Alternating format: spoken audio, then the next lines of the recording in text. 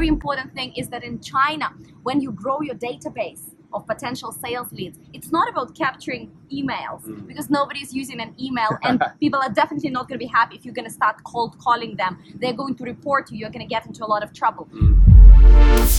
Hey guys, it's Tom here, and I'm at APSS convention with one of my favorite people.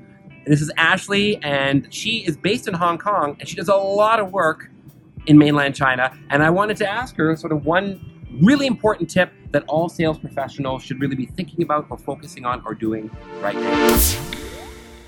Well, sales are all about connections and relationships, and China is no exception. You know that generally in Asia, we are all about word of mouth and basically knowing people that are going to propel your business forward. China is the master networker. China is all about guanxi, about connections, about those relationships. So when you're doing sales in B2C or B2B context, put a lot of emphasis, time and money into developing those relationships. I'll give you a quick example. I do a lot of talks in China as well. And you know, we still here in Singapore, in the rest of the world, we exchange business cards. But in China, they look at me, they look at my phone and they say, can I scan you? So they want to scan my WeChat, and they want to develop personal connection, personal relationships, send me messages, share their thoughts, follow my journey on WeChat. You will be surprised how much sales, corporate sales, real estate sales can be done through this platform, WeChat.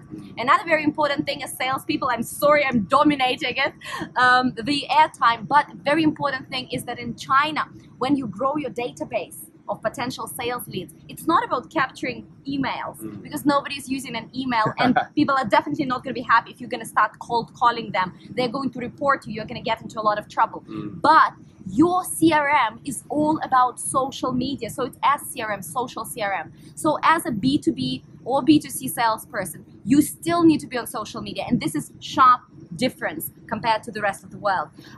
Go on WeChat, be on platforms like Weibo. Definitely check out LinkedIn because this is the only Western platform that actually works in China.